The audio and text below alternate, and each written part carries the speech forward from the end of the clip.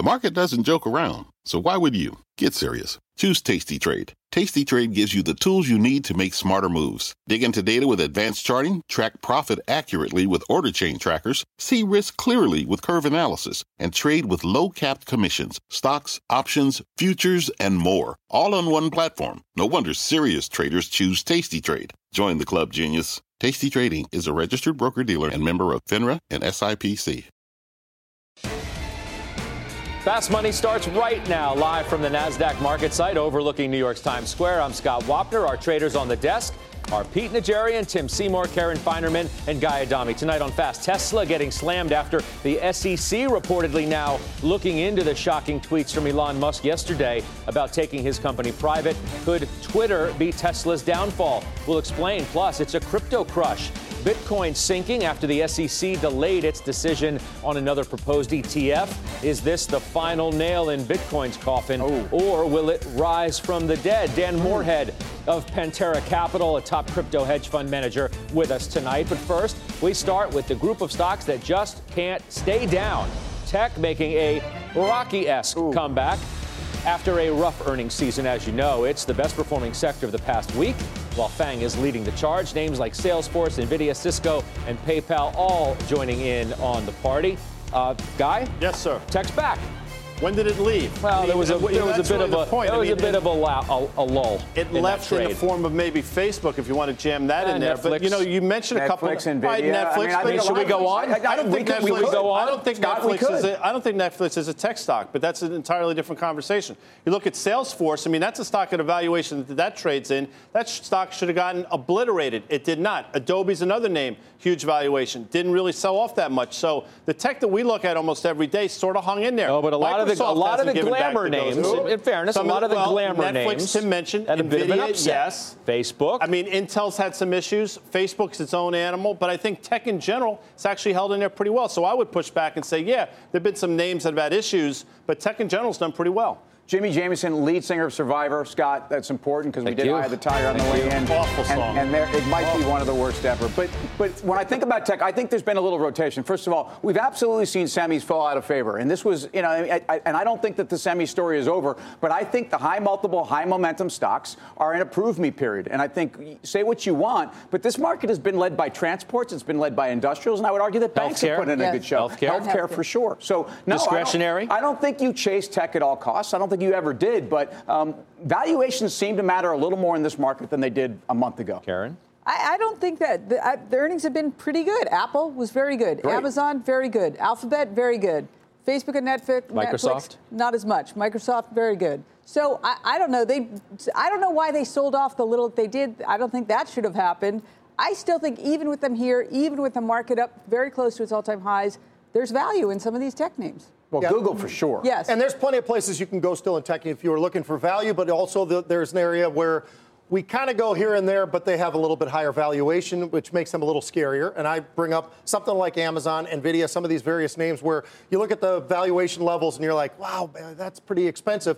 But the growth is still there. And because the growth is still there, people are willing to look past the fact that many of these multiples are extremely high. But I agree. The sell-off in Facebook absolutely did pull down the market for a day or two. That ended. Look, I think when you go through the numbers, if nothing else, it caused a somewhat deeper conversation on whether value was going to finally, take the place of growth for a while. Now we're looking at these tech stocks, as we said. 1 week performance, Facebook 8%, Amazon 5%, Salesforce 5%, NVIDIA 5%, Cisco 5%, PayPal 4%. I could go on, but those are names I have in front of me indicative of how these stocks have come back. To Pete's point, I think, the Facebook absolutely rattled some chains without question. But then you look at these stocks. You look at stocks, again, that should have gone down in a significant way, given the valuation, given the runs that they've had, and they really haven't done that much. You can make an argument that Microsoft at 28 times, maybe people look at it and say, that's an expensive stock. Maybe we should take profits. Really didn't happen. And again, Salesforce is another name at 60-time forward earnings. You had every opportunity to sell that stock off. That didn't happen. So Facebook notwithstanding, I don't think, again, my point originally is I don't think tech really ever left. And it's a forward-looking market. When you're looking forward, you look at the forward PEs of a lot of these companies, right? And all of a sudden you look at Microsoft, it's not as expensive. You look at many of these various names, and you look at the growth trajectory right now in many of these names.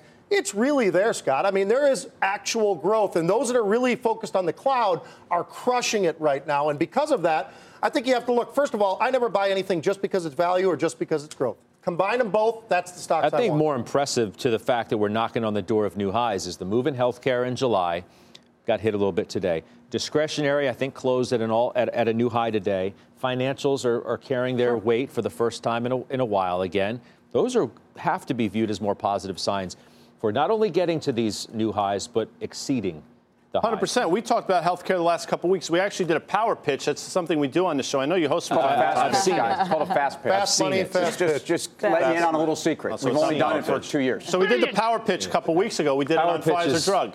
And we talked about right after the president went after Pfizer. We actually had a conversation on this desk that said that's going to put in the low for Pfizer for quite some time. You have not seen a 3 or 4 week move in Pfizer drug like you've seen over the last couple of weeks in the last 6 years. Something clearly is going on. Talk about value. I think big cap pharma is value. I think the bullseye was on their back. I think it's now off their back. When I look at this market and I look at where we were in Jan 26 and then the move down and all the volatility in between and how the market is now kind of rallied, I think the outperformance of transports, which is probably about 7%, of banks, which is probably about 4%, of the discretionary, so whether it's not necessarily XRT, but individual names in that retail space that have been on fire. And most importantly, earnings, I think, gave credence to the argument that those cheap valuations were worth owning. Look at the rails. Look at what happened to the airlines. Look what happened with the banks. I mean, this is the nice thing about earnings. You get fresh data points on companies that are giving you and reaffirming and in some cases beating. That is important to the market. Got some retailers coming up in the near term in their earnings as well. And as we said, discretionary is doing well. What are you watching most? Well, just today in discretionary, Michael Kors, which is both a beverage and a clothing company, versus our final trade last night. And those are good numbers, and that bodes well for a lot of others in the space. We saw Dillard's today with really excellent numbers. It's really interesting to me, though, that all of the different industries, we're talking about healthcare, which kudos to Guy, he's been on it for a long time, healthcare, banks, retail, transports. You know, a lot of times we hear the story of, all the gains are coming from a very, very narrow sector of the market. It's just FANG.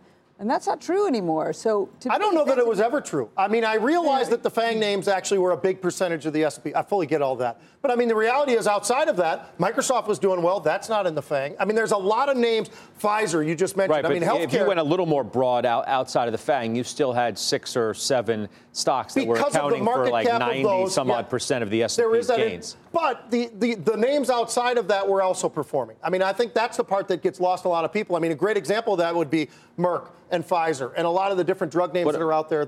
And there's been a real run, although it's pulled back recently, but in the biotech world. What about the notion in that particular space of it has a more defensive posture? So the market has been a little more defensive lately. Morgan Stanley was out with a new note today talking about, 2 of the 3 legs on the stool being knocked out of the market, and now wondering whether Apple's $1 trillion market cap thing was a potential sign of the top, that was the lights flashing and say, okay, market seems to be a little more defensive lately. Legs, Scott? Apple hits.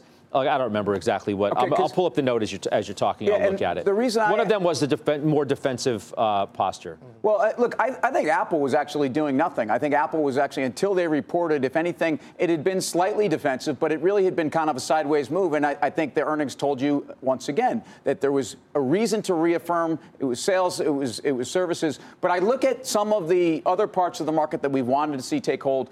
Banks, transports, and I repeat, I think this is where the strength in the market is coming from, because I think what Pete's saying is tech's going to continue to do what they do. Right. And therefore, if we get the broader support, that's what the S&P needs. And with the 10-year now at 3%, or give or take right there. Which people are very comfortable with. Look at the financials. Overall, they've had a very good month, and obviously started off with earnings, but you're talking about 6% for the XLF in the last month or so. That's pretty impressive. To me, the biggest risk this market has, we're all thinking, they'll work out trade. They'll work it out. Won't be a problem. Doesn't matter that the rhetoric keeps getting ratcheted up. That's the biggest risk, because if they don't work it out, there's a lot of downside, I think, to a lot of different industries. And I think there's some upside if they do work it out. But we're just assuming it's all going to be fine. I'm sort of making that assumption. But with the VIX here, think it's good to own some puts in your portfolio. I think that makes a ton of sense. This morning, though, we get an announcement that China slapped another $16 billion worth of $16 billion in tariff as a group, and the market yawned. I mean, because they think we'll work it out. You think everyone's just accepted these tariffs are really going to happen, and that's going to be the new way the world trade works? Well, I don't. I'm not sure. And I would agree that ultimately the inflationary implications of a 10% tariff on the global economy is got a 10% hit on equity valuations. I don't think people are thinking about that. But I think people are looking at the reality, especially of consumer discretionary and banks and transports, and I don't think they're terribly concerned about tariffs. Once they've truly done their work, I think a lot of these sectors actually are more impervious and are going to be defensive in that environment. All right, coming up, Tesla CEO Elon Musk reportedly under fire now from the SEC as it looks into his surprising tweets about the company yesterday. Could Twitter end up being the kryptonite for Mr. Musk? Plus, retail stocks staging a stealth rally ahead of their earnings reports next week. We're just talking about that. Guy Adami says there's one name he thinks could be the big winner there. We are live from Times Square in New York City tonight, and there is much more Fast Money after this.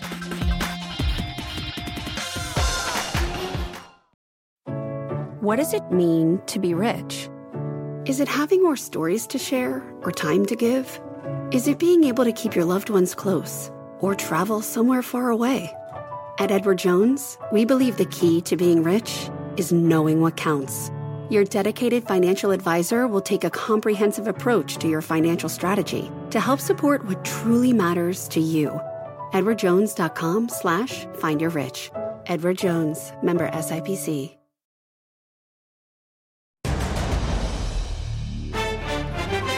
Welcome back to Fast Money. It is time for our earnings whip. Roku and Yelp both soaring after hours. Conference calls underway as we speak. Our Seema Modi is pulling double duty for us tonight. Let's get right to her for what is driving those moves and instant reaction from the street. Seema. All right, Scott, let's start with Roku. Shares rallying on an upbeat earnings report and news that it's expanding access to free streaming entertainment, plus launching a Roku channel for the web. D.A. Davidson says World Cup in June likely contributed to Roku's strong performance. KeyBank says Roku is a very attractive asset given its growing engagement, purpose-built TV operating system, and data. Now, while some analysts say Roku is a good buyout target given the consolidation we're seeing in the media landscape, analysts say it still has plenty of room to grow on its own.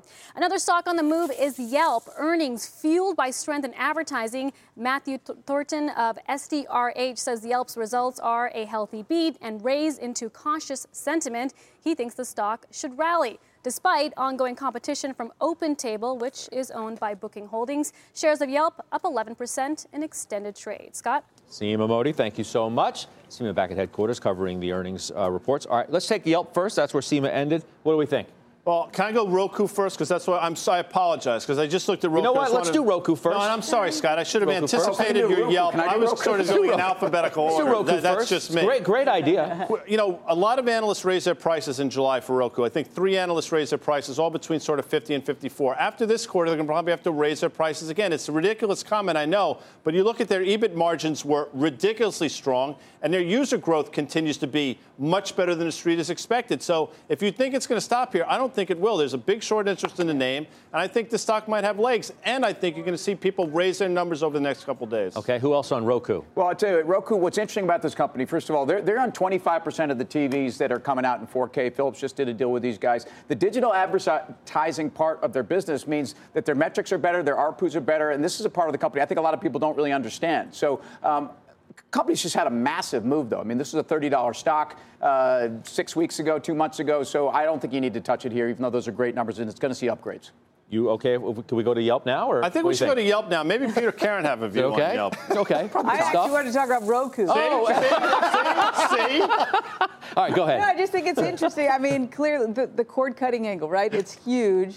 This stock, I don't know, do you need to own it if you do find in your portfolio that you have cord-cutting exposure elsewhere? It's kind of interesting. The metrics on it, it's certainly not a value stock. The growth metrics are pretty phenomenal, but the growth right? metrics, exactly. And the user top growth line growth are phenomenal. That short interest, as Guy mentioned, at over 22%, that's kind of interesting as well. I don't know. I'm kind of intrigued by it. Not that I'd buy it right here up so much after earnings, but this is one I should look at harder because there's something here for sure that even up here, That kind of growth is surprising me. They can keep going. Right. Probably time to talk about Yelp. No, I can get a hint. I can take a hint. No, I mean. Moving on. Coming up next. No, sorry.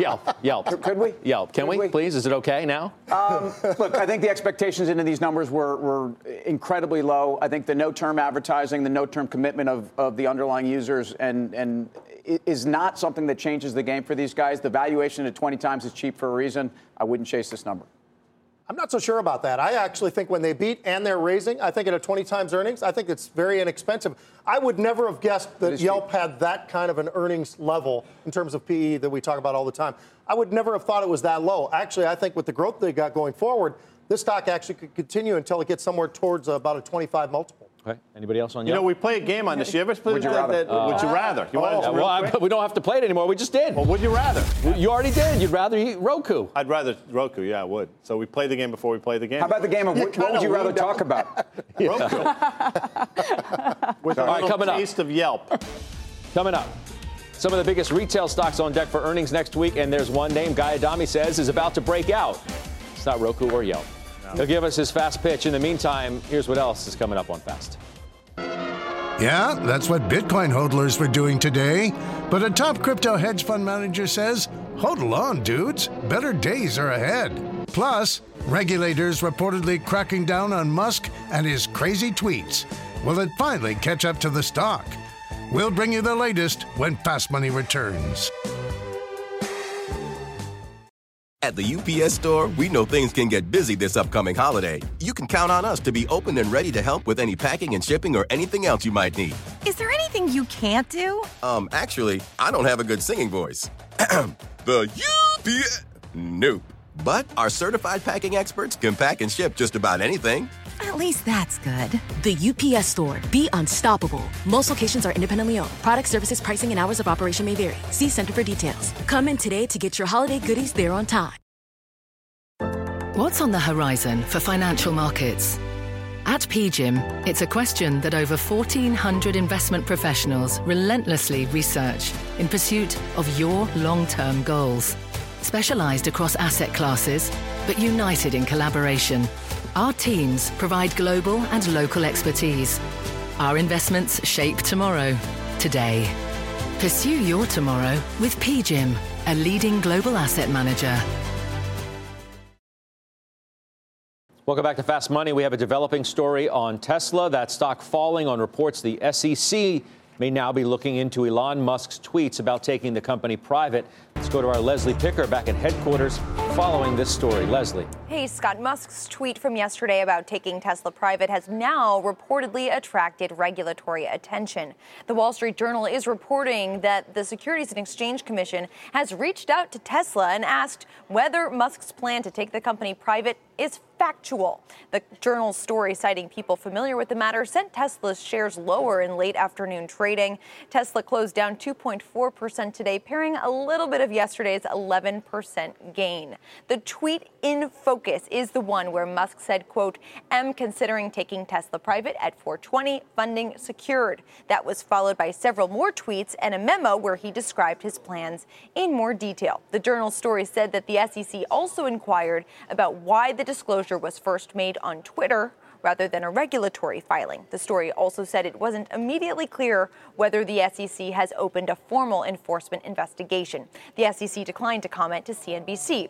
But former SEC Chairman Harvey Pitts was on Squawk Box this morning and said there's enough for regulators to start asking questions. The former president of the NYSE, Tom Farley, recently tweeted to the SEC urging the regulator to ask Tesla for their signed agreements from funding sources by 5 p.m. Eastern time that would demonstrate that the funding is, quote, secured and certain in order to inspire market confidence. Tesla's independent directors put out a statement this morning saying that Musk initiated a discussion with the board about taking the company private.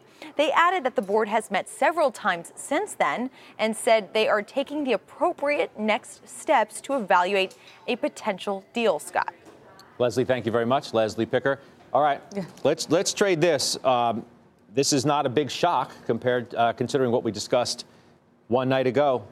not a big shock that he's under potential. No, we knew. I mean, you had to figure the Of SEC course. was going to look into. It's absurd. The idea that he hasn't filed any kind of 13D amendment, it's ridiculous. Also, there's going to be shareholder litigation that, the company knew this was happening, never disclosed it to shareholders.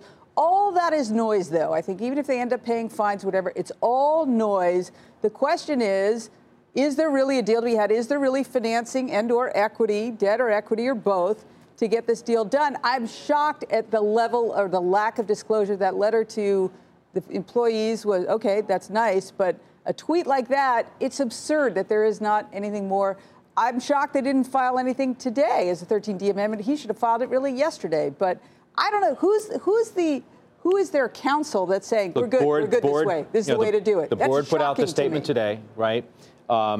Apparently, this idea came up more than a week ago. Well, who's the board, too? I mean, that's a board that I think is a very, very affiliated board. Let's be clear. So, I mean, where were they? And by the way, where was this statement, until today? I mean, I just, the whole thing, the protocols don't really make a lot of sense. This is a guy who's been so outspoken against shorts. This is a guy who takes particular glee in being out there. By the way, I don't know why one would take it so personally. This guy should be laughing both all the way to the bank and all the way to the ultimate throne of innovation. I mean, there's no question that this guy is considered a hero and that this company is very well respected. Why not just leave it alone?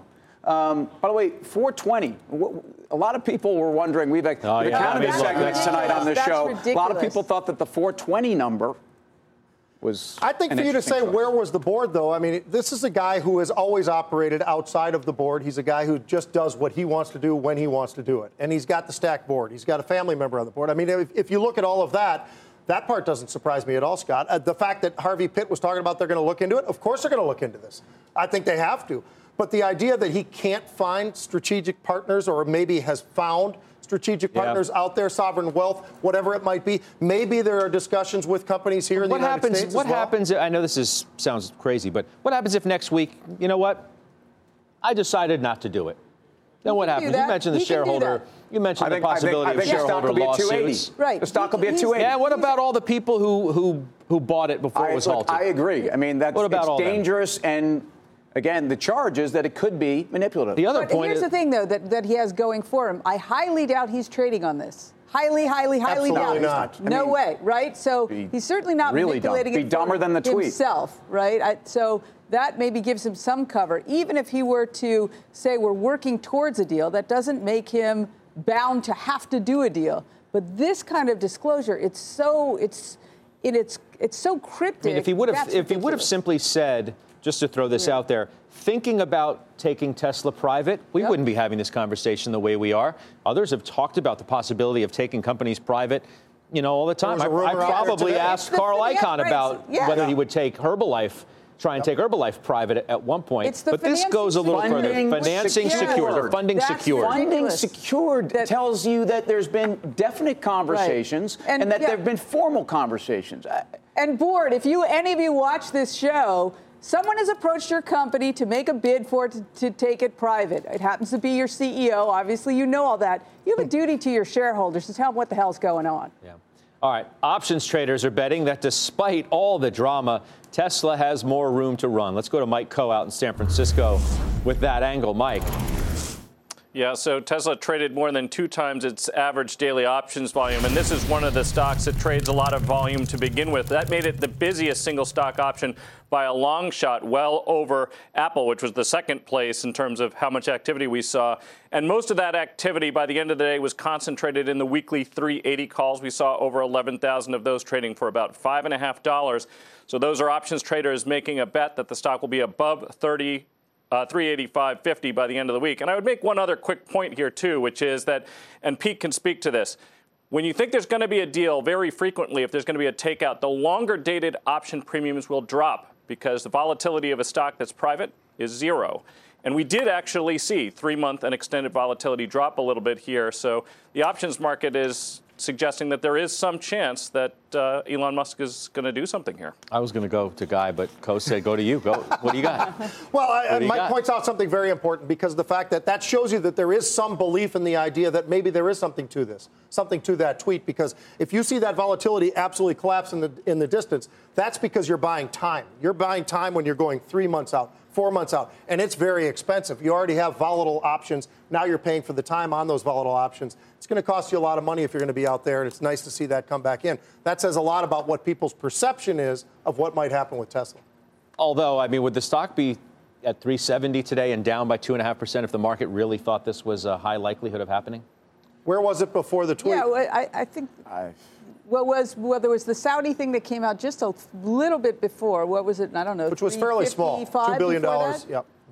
All right. I'm just saying, if you thought it was a high likelihood, wouldn't the stock be up again today? It didn't trade particularly well today. It didn't trade particularly well today. And the trader hat in me says, you know what? We traded up to levels we last saw June 2000 and I think 16 or 17, I forget. Seemingly have failed. Now you have a potential for a double top. But I push it back and say, this is my opinion. I think the Saudi investment fund is to Tesla. I said this last night.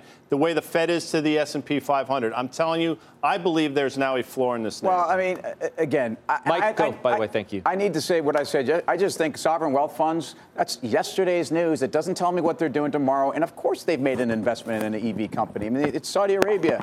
I don't know, 350 is where the stock was before any of this news came out. So it's not that $20. It's a big deal. On that jump. Yeah, I don't. All right. Do much our thanks to Mike Ko. By the way, more options action. You can check out the full show Friday at 5:30 p.m. Eastern Time. Guess who's here for that? You would be. It's a great time. That's right. I'm going to watch that. All right. Still ahead. Retail stocks have been on fire. And Guy Adami. Who else? Who else says the rally could get even hotter when one name in the space reports earnings next week? He'll give us his fast pitch. Plus, that's the way the crypto crumbles. The space getting crushed today. The SEC postponing its decision for a Bitcoin ETF. One crypto hedge fund manager, though, says the sell-off is the perfect buying opportunity. He'll tell us when Fast Money returns.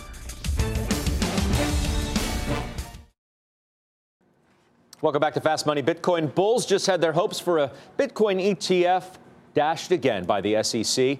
And with the cryptocurrency now dropping close to 6,000, could this be the nail in the coffin for Bitcoin? Bob Pisani's breaking it down from the New York Stock Exchange. Bob. Hello there, Scotty. Another painful day for Bitcoin, dropping 10% or nearly $10 billion in the last 24 hours.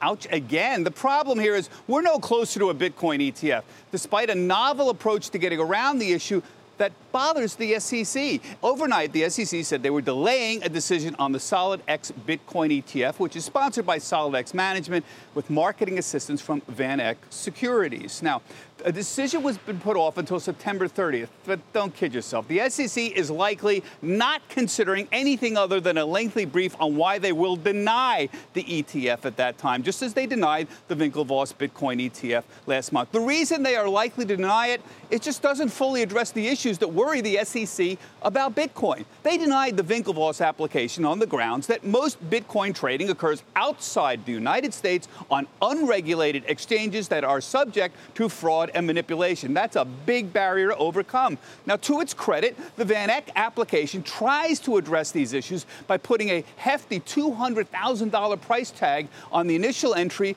to join the club, thus scaring away a lot of retail investors. And they also add a layer of insurance to protect investors in the event that the coins are hacked or stolen. But this is not likely to satisfy the SEC.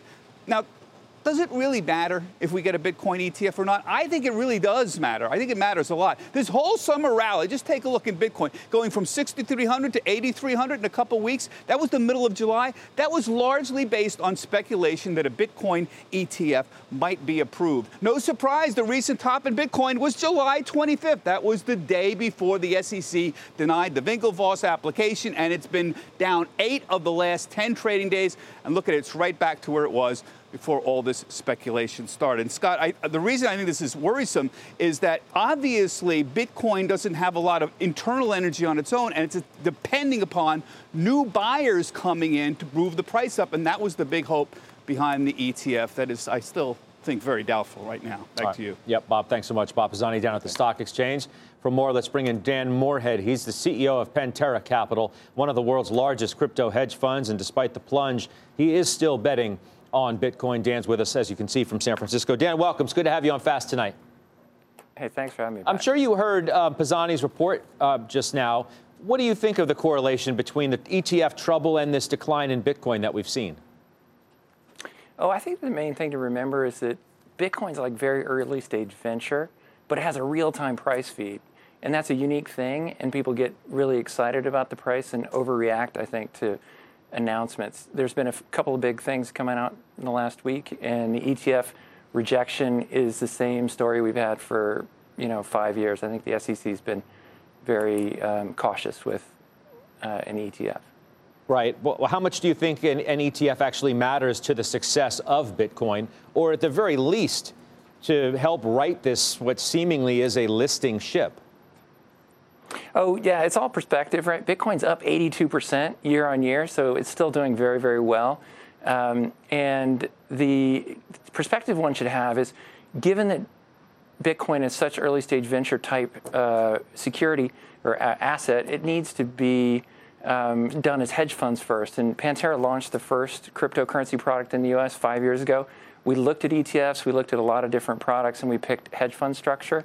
I still think that's the best way to go, and I think it's going to be quite a long time until an ETF is approved. And here's the perspective. The last asset class to get approved for ETF certification was copper. And copper's been on Earth for 10,000 years, and it just got approved in 2012 after a very long multi-year process. I think ETFs in Bitcoin still have quite a ways to go. Hey, Dan, it's Tim Seymour. Welcome back. So what does get you excited then? What's the next catalyst here, and why should it just be about an ETF? Because you've been doing this a long time. You weren't doing it for the ETF. Yeah, so that's what I love about markets is news comes out, and some people take things really positively and make a big deal out of them, and some people don't. In the last 3 or 4 business days, we've had 2 pieces of news. The ETF being rejected for the 5th time, that doesn't seem like it's very interesting to me. But on Friday, the parent company of the New York Stock Exchange, which also owns $42 billion worth of other exchanges, launched a cryptocurrency exchange called Bakkt. That is huge news. The other investors, including Pantera or BCG, Microsoft, that is going to be a very profound impact over the next 5 or 10 years for the markets. And to my mind, that's what people should be focused on. Karen? And it's Karen. There's been a few people who've said 6,000, it's sort of the cost to mine, and that should be some sort of floor. I never quite really fully bought that, but if enough people think 6,000 is the floor, well, then it's the floor. What's your view on that?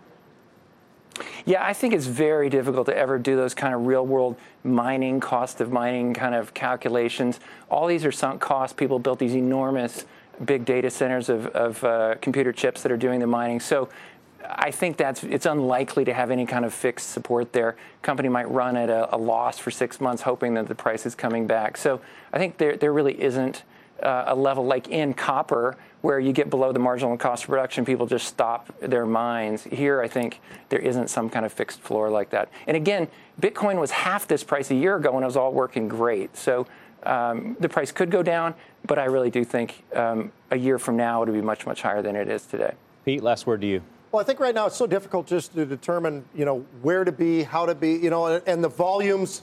When we've seen the volumes come back, Scott, that's actually moved Bitcoin. But that's been one of the things. AMD is the way I've been playing this so far. All right, Dan, thank you very much. Our thanks to Dan Moorhead again out in San Francisco. We'll see you again soon. I'm sure we will. Can't get enough crypto? Well, we got you covered. You can go to CNBC.com right now for all the latest Bitcoin headlines and the price action. There's the article that's up there as we speak. Still ahead, Guy Adami has strutted his way over to the plasma. What's he wearing?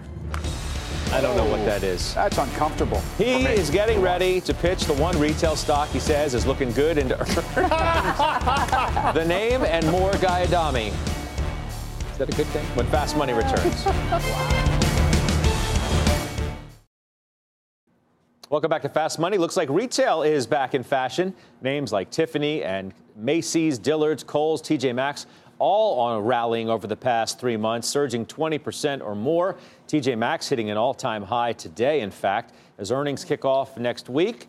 What do? Do we keep on betting on retail? Okay, what do we think? Well, I tell you what, I think if you think of some of the names you just mentioned, they were favorites a couple years ago at the expense of everybody else. What we've seen over the last, say, month I should say, couple months, and really even since Black Friday, is that the discretionary names that were left for dead have proven that not only are they running their businesses better, but that the valuations got so cheap that they actually were interesting. And I think you stay in a lot of those names. I agree. The valuations got really, really cheap, overdone for sure, even though they've rallied a lot. Remember, the whole market's rallied, so the valuations relative to the rest of the market is still attractive. And, if, you know, something like Coors today, that's probably good for Macy's, probably good for where they do wholesale. I like it. Staying long. Okay. Guy? Well, I got a power pitch coming on. Yes, you saw it before. I'm almost afraid to see what's coming. Do you want me to walk over there now? Go ahead, please. Should I just please? Should I sashay? Yes. I have a request. Please. Could this be a fast pitch? Look at that. The fast pitch. And now look. They're walking uphill. Why is he getting? I have to walk. What's to this? see the walk? No, because they want me to walk like. Right said Fred. Paul Newman. Right said But Guy. look, this is going to be crazy, and I know people are going to be like, "You're out of your mind. How are you going to pitch a retailer?" But you know what? I'm going to pitch Nordstrom's, and why is that? Last quarter, the stock got obliterated on earnings. But if you look closely, it really wasn't an earnings thing. It was a comps thing. The comps were miserable, but they beat on the top line and they beat on the bottom line. Valuation, all right, 14 times forward earnings. You could say it's expensive, but it's not ridiculous when you look at the rest of the space. 12% short interest. We've seen what happened to big short interest stock over the last 6 months. I would suggest 12% is significant. And the last one, improving margins. And how do I get there? I'll tell you how. Last quarter, inventories were down 1.9%, down 1.9%, and you had sales growth of 5.8%. Suggests to me that you're going to see a much better margin number this quarter. With everything shaping up, if you look, the stock came back from last quarter. It's bumping up against these levels that we've last seen over the last 6 months. I think, like some of these retail names, it sets up for a breakout to the upside. And I'll mention this. Dana Telsey, who is the axe in the space, they just raised their price target in the name. So I think Nordstrom's has a real chance here to surprise people on the upside. All right. How about questions for Guy? Who has one? I got a quick one for you guys. Petey. So here's my question for you. TJX, Scott was just talking about the fact that it hit 52-week highs today, right? Or all-time highs. Is this something you'd ever compare to a Nordstrom's because of the fact that they've got the discount, they've got Nordstrom Rack, and that's where they're seeing so much growth right now? Yeah, and you make a great point. I'll tell you right now. Sales growth, digital sales last quarter were 29%. Digital growth the same quarter the prior year was 25%. So you're starting to see them do much better digitally. You've talked about it as well, Pete. The Nordstrom stories has changed. Now, look, they had their investor day a month ago, and it didn't overwhelm people. But the stock is held in there. So I think the setup is such that it could surprise, and that's why I'm saying Nordstrom's is my power pitch. Yes, Tim. Yeah, quick question. Was that blue steel? And in fact, with the tie, the wrap around the head, and if so, do you think you have more blue steel than Derek Zoolander? I mean, that's the easiest question you've ever asked me. I mean, first of all, Blue Steel, the movie with Jamie Lee Curtis, must watch. Talked about commodities trading #1. Blue Steel with who'd you guy that mentioned? Sandler or Stiller? Yeah. They asked me to do it. I turned it down. They gave it to him. Stiller. But my Stiller was much better than his Stiller. Zoolander. Blue Steel. Vote. All right. What are we doing on the fast pitch? Which way are we going? Karen, let's go Start you with first. Karen. I'm really not an artist. The other guys are, but I'm buying with Guy. I like it. Love the sachet, too. After you put your fingernails on the chalkboard again, can you reveal your, well, what was all, that? I don't know why we were given chalkboards, and I was given a marker to write it up, but that's yes, I'm a buyer. I actually think JWM massively has lagged the department stores. That was painful. Like nails on the board? That was painful, yeah. But nice job. I think it is all about the rack, and I think Guy points that out. When you're competing with TJ Maxx, Burlington, and all the rest of them, Ross, they're doing a great job over there with Nordstrom's. Giddy up. It's a lot of words on there. I appreciate that. I wanted to make sure it's hard to read, but 14 PE, thank you. The whole thing. Yeah, I like cool. it. Yeah. Thanks. Wow. Nice pitch, Guy. Thank you, Petey. Buys all the way around. Yep. Giddy up. Tony, what about you? Did it make you want to buy the stock? You can vote in our Twitter poll, CNBC Fast Money. We're going to reveal the results later on in the show. Plus, the California wildfires are blazing across that state. Could disrupt a growing industry as well. Pot. We've got those details coming up live at the NASDAQ, right in the heart of New York City. More Fast in 2 minutes.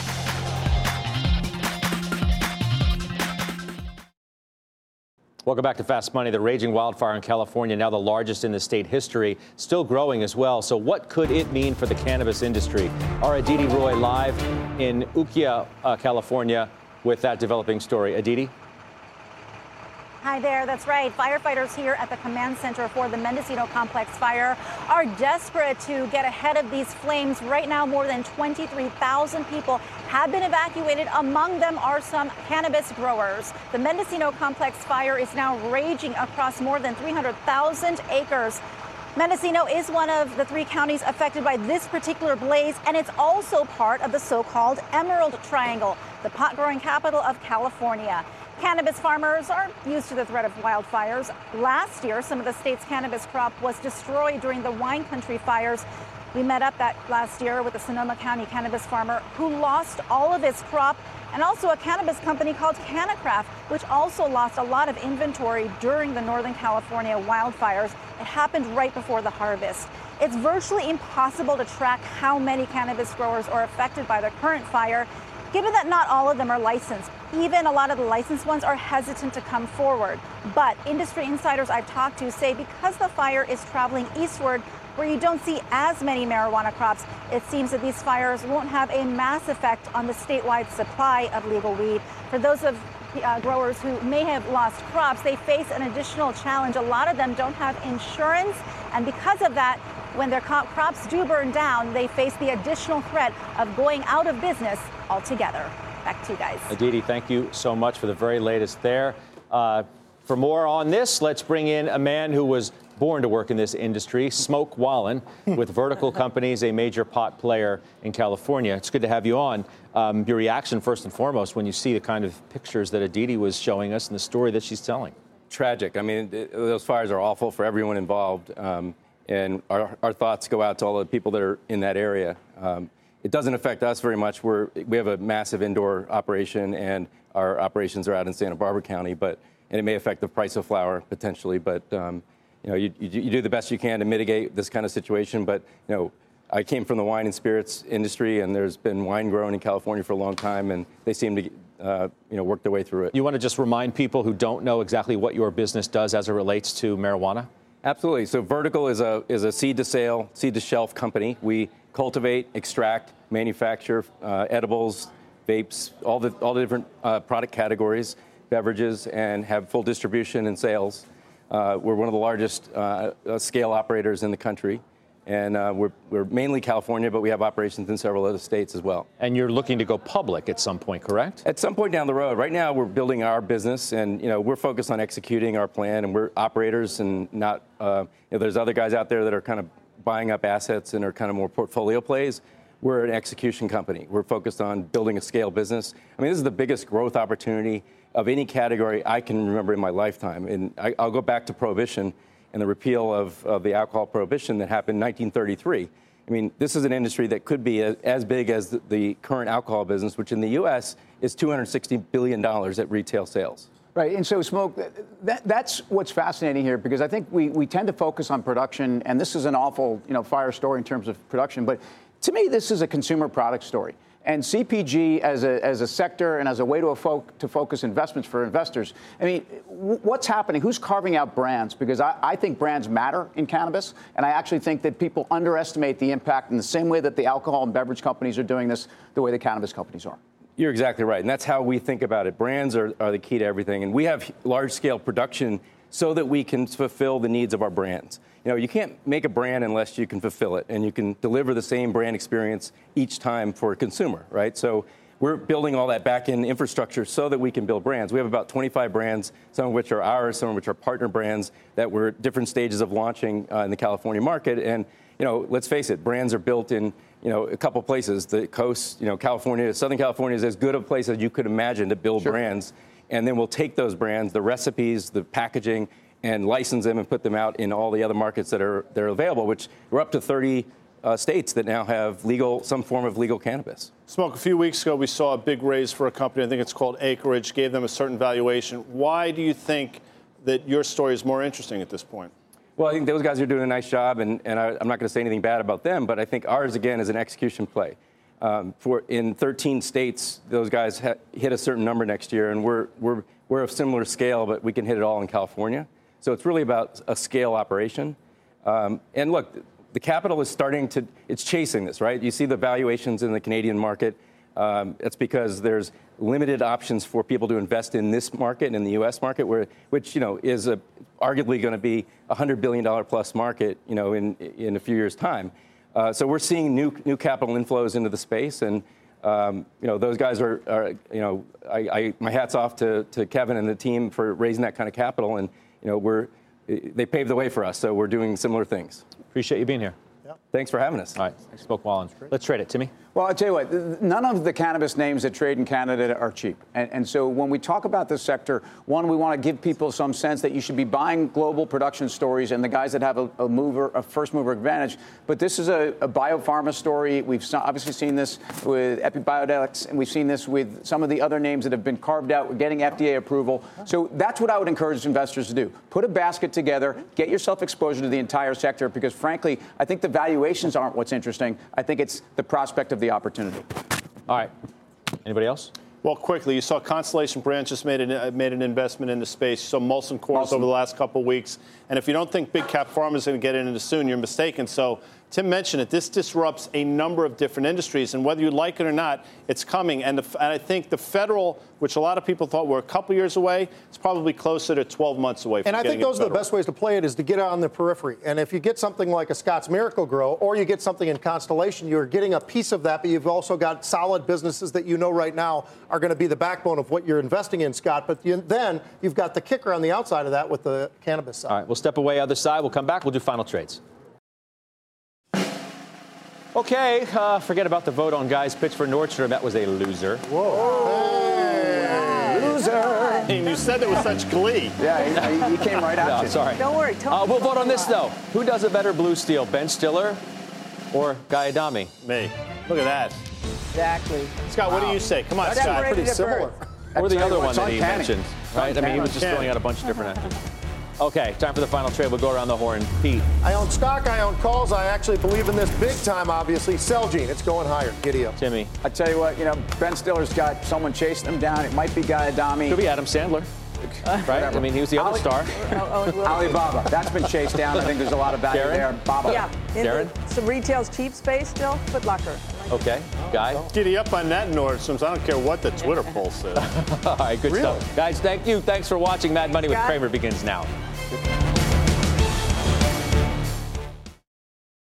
You seek the key, but first, you must learn the ways of precision, craft, and performance with Acura's all-electric ZDX. With a premium Bang & Olufsen sound system up to a 313-mile range and a Type S variant with an estimated 500 horsepower, the ZDX is their most powerful SUV yet. Unlock the energy when you visit Acura.com to order yours today.